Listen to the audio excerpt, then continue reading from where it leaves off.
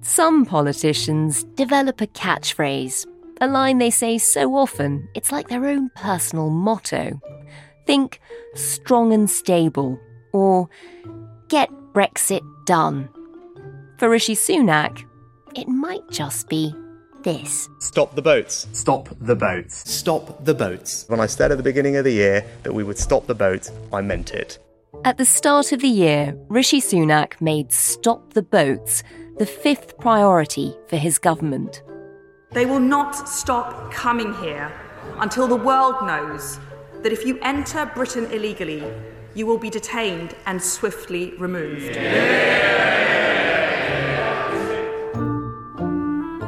In order to stop the boats, Rishi Sunak and his Home Secretary Suella Braverman have introduced the Illegal Immigration Bill, which is currently working its way through Parliament. Removed back to your country if it's safe, or to a safe country, a safe third country like Rwanda. And that is precisely what this bill will do.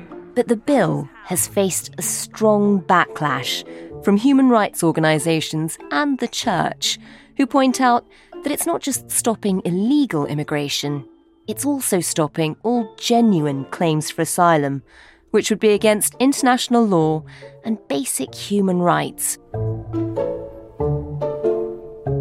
But earlier this week, the Prime Minister flew to Dover on a charm offensive to bang the drum for his flagship bill. Before I launched my plan in December, the number entering the UK illegally in small boats had more than quadrupled in 2 years.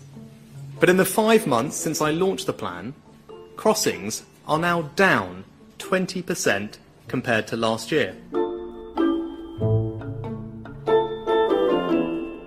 But do those figures give us the full picture? Are the government's plans on migration working? And when it comes to small boat crossings, is this really a crisis or a political weapon? You're listening to Stories of Our Times from The Times and The Sunday Times. I'm Manveen Rana. Today, can Rishi Sunak really stop the boats?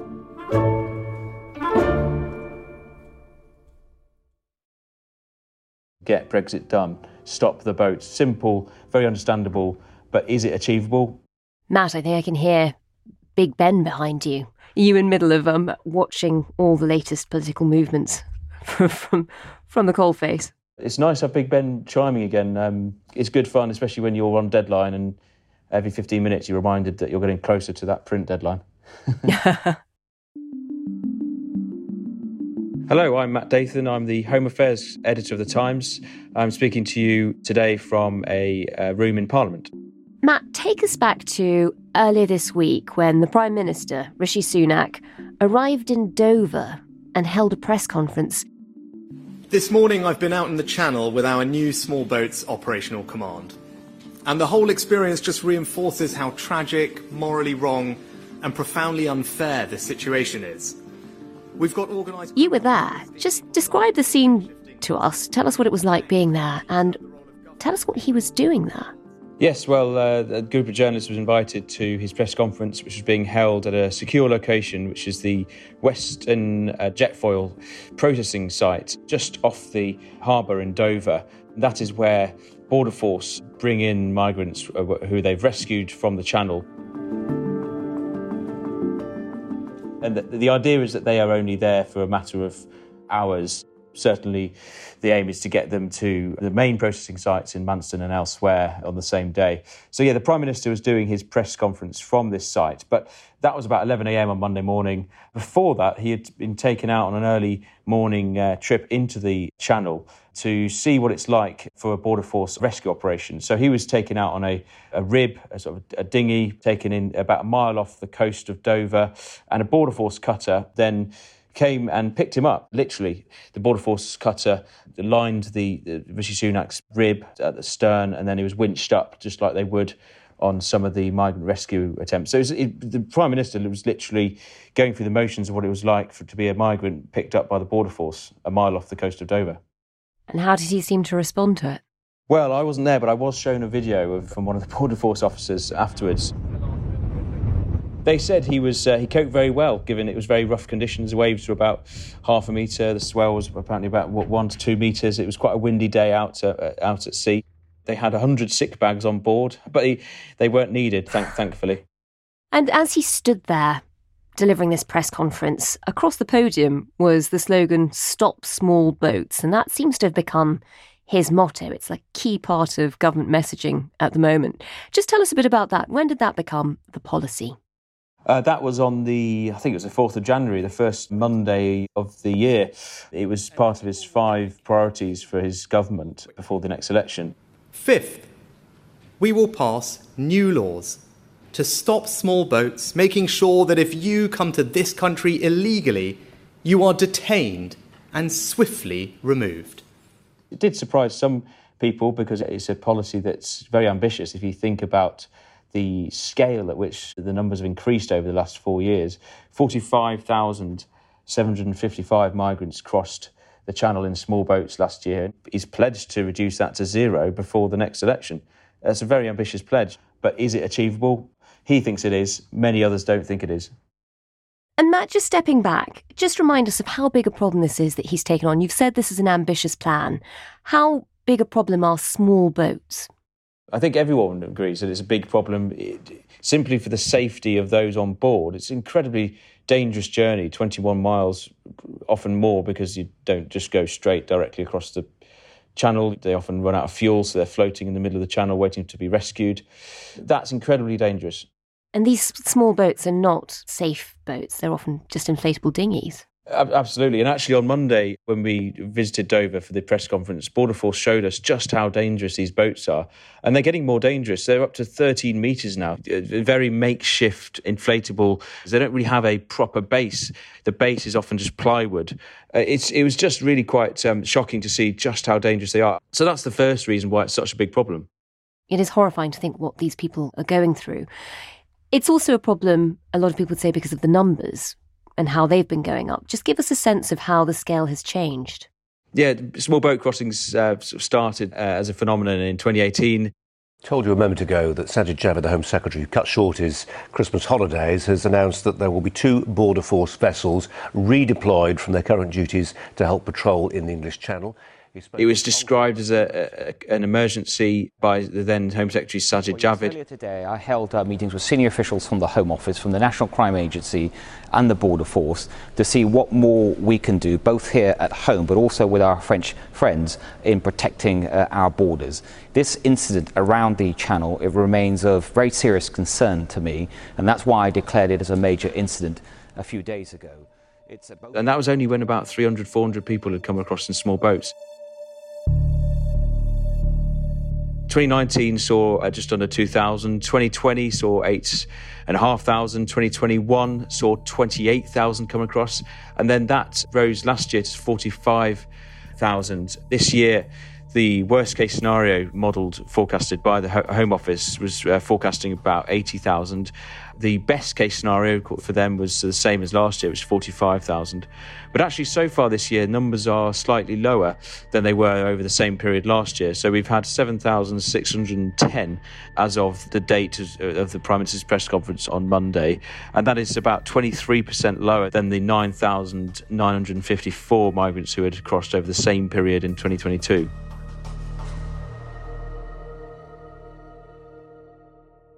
So the scale has shot up, but it is now slowly going down again.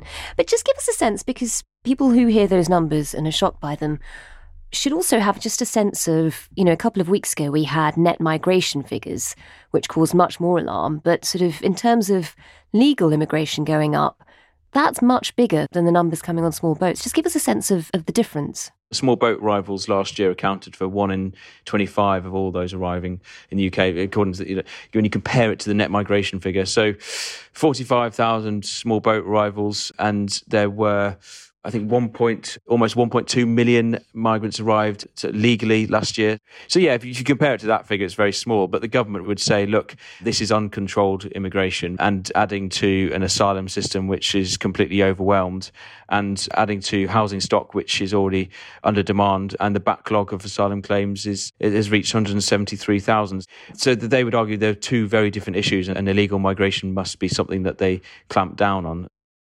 It isn't something the government controls, this flow of people coming in. Just give us a sense of why we think those boat crossings have gone up in recent years. What's happening? I mean, one of the reasons is because there's been a huge rise in the number of irregular migrants, we must call them, entering Europe because of the general increase in global migration caused by climate change, caused by conflicts in Afghanistan, Iraq, Syria, for example. We must remember that I think last year Europe saw about 330,000 irregular migrants enter, and obviously 45,000 came to the UK. But the reason why they're coming across in small boats rather than other means is because once you show how successful a route is, smugglers can then advertise that more and more. We have luckily only seen a handful of fatal disasters, the most recent in December when 4 migrants drowned to death. So it is seen as, sadly, quite a successful route when you compare it to smuggling in the back of lorries and the trains and other means. And the security of the Channel Tunnel, for example, the Calais security of the ferry crossings is just incredible. It's almost look like a prison now when you go to Calais. So it's so much harder to smuggle yourself in the back of vehicles. So that's probably one of the reasons why. And Albania has been a big reason for the increase last year. And you see so many smugglers advertising now on social media platforms such as TikTok. Welcome to London! And to drive up demand, adverts like this on TikTok are being aimed at Albanians. This one offers dinghy for UK with safe passage. Advertising for journeys across the channel as cheap as £2,000. And who are the people who are making these incredibly dangerous journeys at the moment? Who is trying so desperately hard to arrive in Britain? It's fascinating, actually, to see the change in the trend of nationalities. One constant over the last 2 years has been Afghan asylum seekers, and that's been a massive phenomenon since the Taliban seizure of Kabul in August 2021. Since then, Afghans have made up the largest number of people crossing the channel in boats. But the other nationalities differ. You've got Syrians, Iraqis and Iranians predominantly in the top 5. But last year, Albanians made up the second largest, with 12,301 migrants from Albania made the crossing. But Albanians have reduced massively since then. So far this year, only 139 have crossed, and that compares to 2,000 over the same period last year. So Albanians have dropped off, and they've been replaced, intriguingly, by Indian nationals who have come across in large numbers this year. And actually, on Monday, the Home Office published new stats since April, which showed that Turkish nationals are the third largest nationality. And that is, they think, because of victims of the earthquake in February have been displaced and are coming over here. And Matt, you mentioned that the number of Albanians has gone down markedly. The government sort of had a policy on this. Does that mean that the policy is working? If you were talking to Rishi Sunak, which sadly or not, you're talking to me, he would say, yes, the deal we struck in December with the Albanian government, which built on the existing returns agreement, the idea was that we would fast-track asylum claims from Albanians, so they would either be accepted or rejected within weeks, and those rejected would be removed under a new boosted agreement with Albania. We've returned 500 illegal migrants to Albania, and we are seeing far fewer come as a result. He quoted figures that since that agreement was signed in December, 1,800 Albanians have been returned to Tirana. But if you break down those figures, they're predominantly foreign criminals, so not actually asylum seekers. I mean, he's trying to claim that this is evidence of a big deterrent factor, and it's evidence that deterrent factors actually do work. But we're yet to see if that's going to work on a large scale. On that, he stood there in Dover at this press conference saying that the numbers, full stop, not just Albanians, but the numbers had gone down. Is he right? Is this his policy since January working? That is a very good question, and a question, well, I sadly keep on asking myself. So, I mean, the numbers are certainly down, as we said, 23% down last year, but they're still huge numbers. Almost 8,000 people coming across in small boats is not sustainable and is just not safe. Whether it's to do with his policies is yet to be seen. as we've discussed, the Albanian deal seems to be having an effect, but there's lots of other things that are having an effect. And to be fair, they are linked to to government actions. The deal that we struck with France in March, which agreed to pay France £500,000 over 3 years, and predominantly that was to pay for increased number of French police officers patrolling northern France for smugglers and migrants. That has played a role because the French, for the first time, are intercepting more than half of attempted crossings. So the interception rate is now 53%, and it was 42% last year.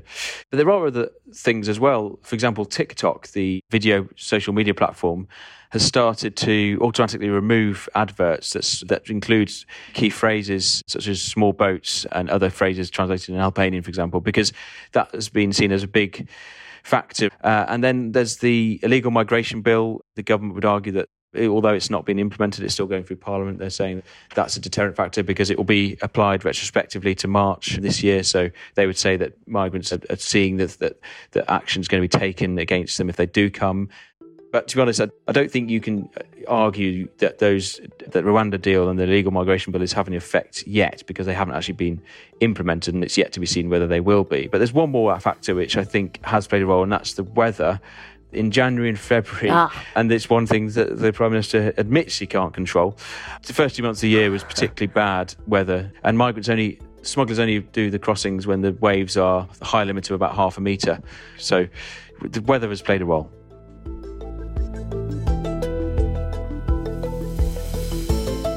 Coming up, everyone seems to want to stop the small boats because they're not safe. But not everyone wants to stop the people coming in on them. So, what do we know about those people? How many, at the moment, are illegal migrants, and how many are genuine refugees who are currently being granted asylum in the UK? We'll have all the facts for you in just a moment.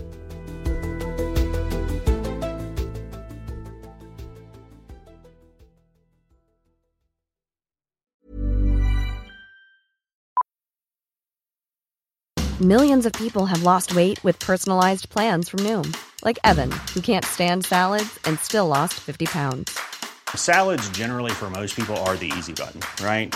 For me, that wasn't an option. I never really was a salad guy. That's just not who I am.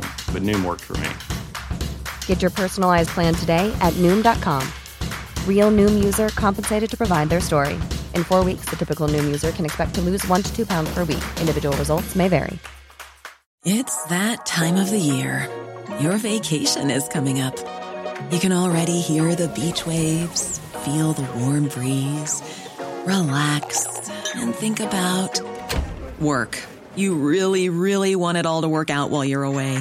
Monday.com gives you and the team that peace of mind. When all work is on one platform and everyone's in sync, things just flow. Wherever you are, tap the banner to go to Monday.com. I'm David Baddiel. I'm a writer and a comedian and a Jew. I'm Saeeda Varsi. I'm a businesswoman and a politician and a Muslim. Jews and Muslims always seem to be in the news or on the news. Lots of people talk about us, and this is us talking about ourselves. The kind of things that people say don't touch, we are going to go there. I mean, I think Jews and Muslims are talking about these things, but I think they're not talking about them together because they're worried that if they do, sparks might fly. A Muslim and a Jew go there. Find us wherever you get your podcasts.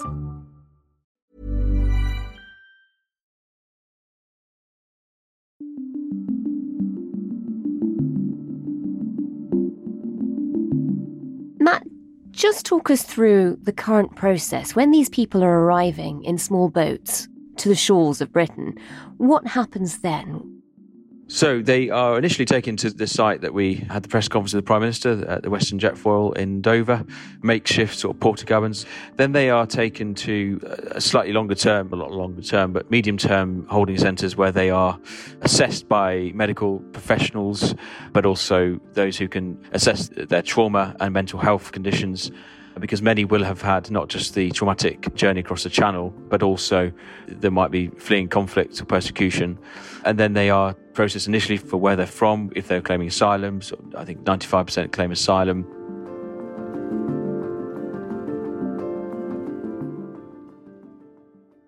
The idea is that that process is done within sort of 48 hours. Obviously, in October, November last year, we heard about the horrifying conditions at the Manston processing site. The illegal conditions at the Manston processing centre in Kent, with around 3,500 people being detained there for weeks on end at a site intended for just 1,600 overnight. Some people were there for more than a month just because the system was overwhelmed.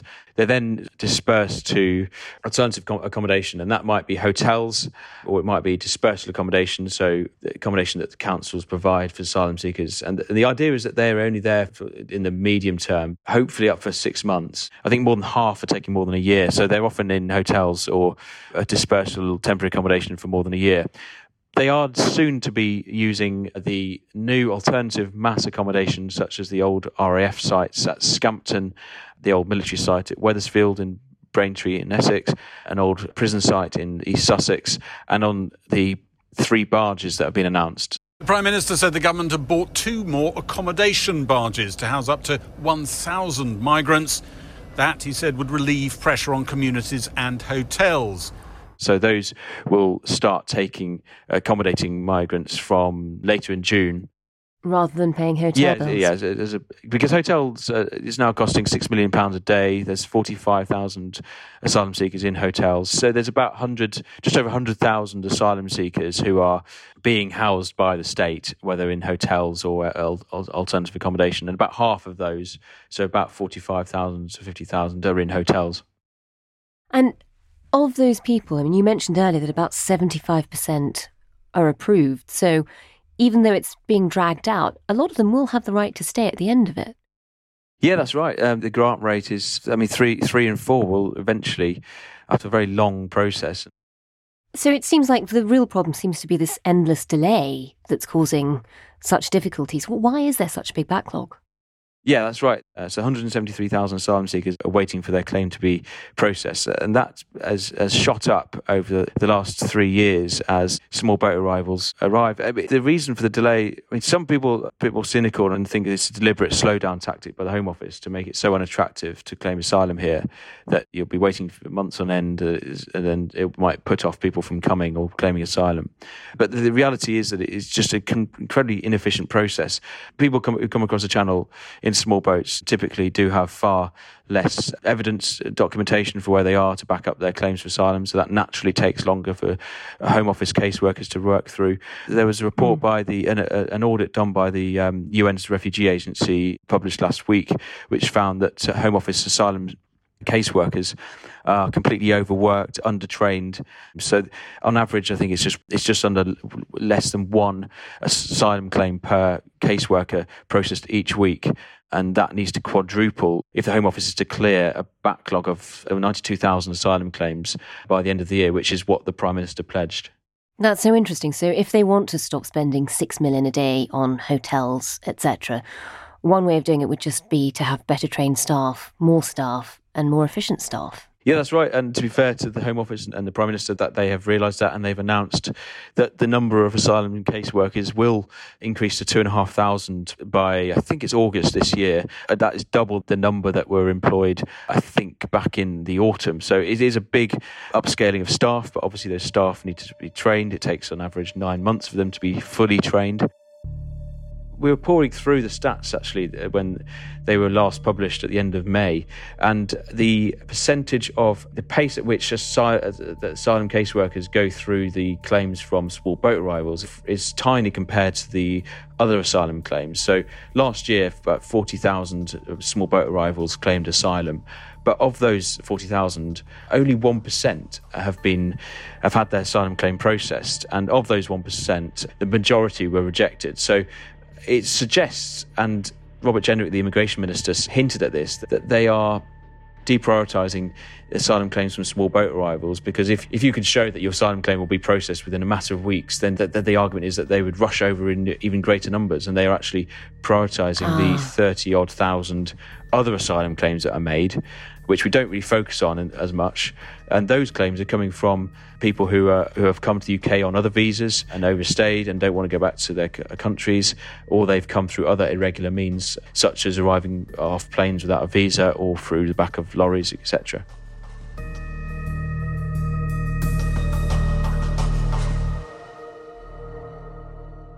And yet this whole plan is really just focusing on those boats. It's not looking so much at people who are coming via other alternative routes.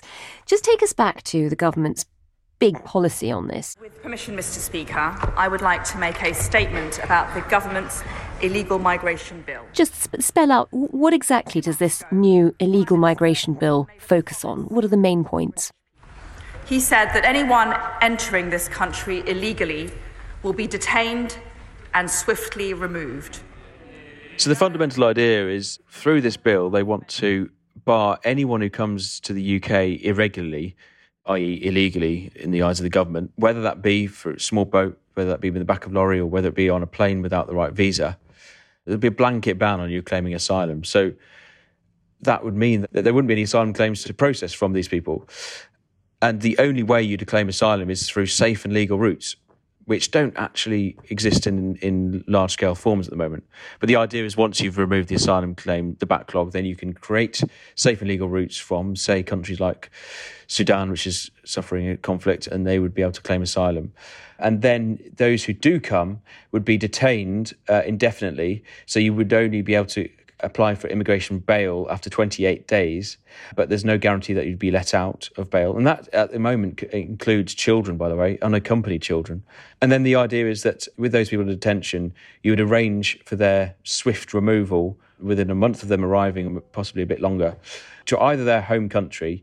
So if they came from Albania, back to Albania. If they came from Eritrea, back to Eritrea.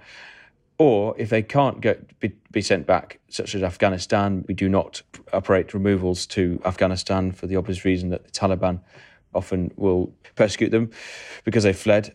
Then they will be sent to what the government calls a safe third country, such as Rwanda. But the problem is we've only got one deal in place with a safe third country, barring a limited deal with Georgia. And the Rwanda deal is stuck in the courts. The Court of Appeal has heard the government plans to deport asylum seekers to Rwanda are unfair to torture survivors. In December, the High Court ruled the controversial policy is lawful, but several individual asylum seekers have been allowed to challenge that decision. So they're banking quite a lot. They're putting a lot of their eggs in one basket, and that basket is Rwanda at the moment. And this bill, introduced by Suella Braverman, did win support in Parliament. It was backed by MPs in April, but it is still seen as very controversial by many other people in the country. Just explain again why people are unhappy about it. Unhappy for lots of different reasons. A, because there is the argument that it breaches Britain's obligations under international law. So that is the UN Refugee Convention of 1951, by barring people the right to claim asylum. Under international law, anyone has the right to claim asylum. You don't have the right to be granted asylum, but anyone has the right to arrive in a country and claim asylum. And the mode of transport, the mode of how you get there, is irrelevant to your right to claim asylum. There's also arguments that it breaches the European Convention on Human Rights on several different grounds, such as your right to liberty, because you'll be locked up for no crime, just for the offence of claiming asylum. So international obligations is one. Another thing that the bill proposes is to bar those who arrive illegally from claiming any protection under Britain's modern slavery legislation. And that Modern Slavery Act, brought in by Theresa May, was seen as a beacon, a world-leading piece of legislation across the world. It will bring in tougher measures to deal with slave drivers, tougher sentences for those who are committing this appalling crime of modern slavery. But it will also enhance protection for victims. And then there is the idea of detaining unaccompanied children. Detaining children was a policy that was paused and suspended by the coalition government in 2010. And this government is proposing to bring back the use of detention for even unaccompanied children who come across the Channel. That has proved to be controversial for a lot of people. It's even won quite a lot of criticism from the church because it does seem to be uncharitable. Is it appealing to some of the Conservative Party's core voters? Yeah, absolutely. The bill is, I think, really targeted at a lot of the voters that turned to the Tories in 2019. A lot of red wall seats, according to internal government polling, see the small boat crisis as one of the government's biggest failings, and they want a policy to eradicate the problem of small boats. They see that the fact that the government is going far more radically than Priti Patel and Boris Johnson did under Rishi Sunak, as a real proof that Rishi Sunak does treat their priorities just like they see them. So the illegal migration bill is seen by the Conservative HQ as a real key plank of the next general election. In a way, can we see something a bit more about Rishi Sunak's politics through this? Because he does seem to be spearheading these policies. Are we learning more about his own personal beliefs? Yeah, I think that's right. It's a really good point, how it's revealing Rishi Sunak and what he really believes fundamentally. I think there's been this sort of common misconception from lots of people at Westminster that's about Rishi Sunak's fundamental sort of beliefs. He is fundamentally quite a social conservative when it comes to immigration in particular. He was on the Brexit campaign, and that included for the reasons of immigration. And what we've seen with this pledge and other pledges is that he's willing to take a gamble. I guess when you are so behind in the polls that you will take drastic measures to try and regain your standing in the polls. But I think that it did raise eyebrows on Monday when he was so willing to start publicly claiming that his plan is working when it's only early June, and the vast majority of crossings last year came after June. So 52% of the crossings, for example, came in July, August, September. And so come the autumn, the numbers might well be higher than they were last year. And yet you've got the Prime Minister who's claiming personal credit. And so that means that he's going to have to take personal blame if the plan doesn't work. But he's willing to take that gamble. You started off by saying this was an ambitious plan. Do we think it's too ambitious? Is he ever going to be able to actually stop the boats? Well, I think I'd answer that in two different parts. It's ambitious from the reality. If you take away the politics, it's very ambitious, and yes, overly ambitious to think that you're going to go from 45,000 to zero within a 2-year period, and probably less than that, given the election will probably be before December 2024. Politically, it's probably not too ambitious, because you are seeing a man who is very ambitious, very determined, and just works non-stop, unlike some of his predecessors, to try his best to meet his priorities. And he said yesterday, and he says it over and over again, I won't stop until I stop the boats. And I think the point about making ambitious policies is the hope that the people will see that they're very ambitious. And as long as they see that your plan is having an effect and maybe hasn't worked yet, if you can show that you've made significant progress, then the idea is that you'll get the trust of the people to carry on with that plan. It could work politically, but realistically, if you take the politics out of it, then I cannot see it working.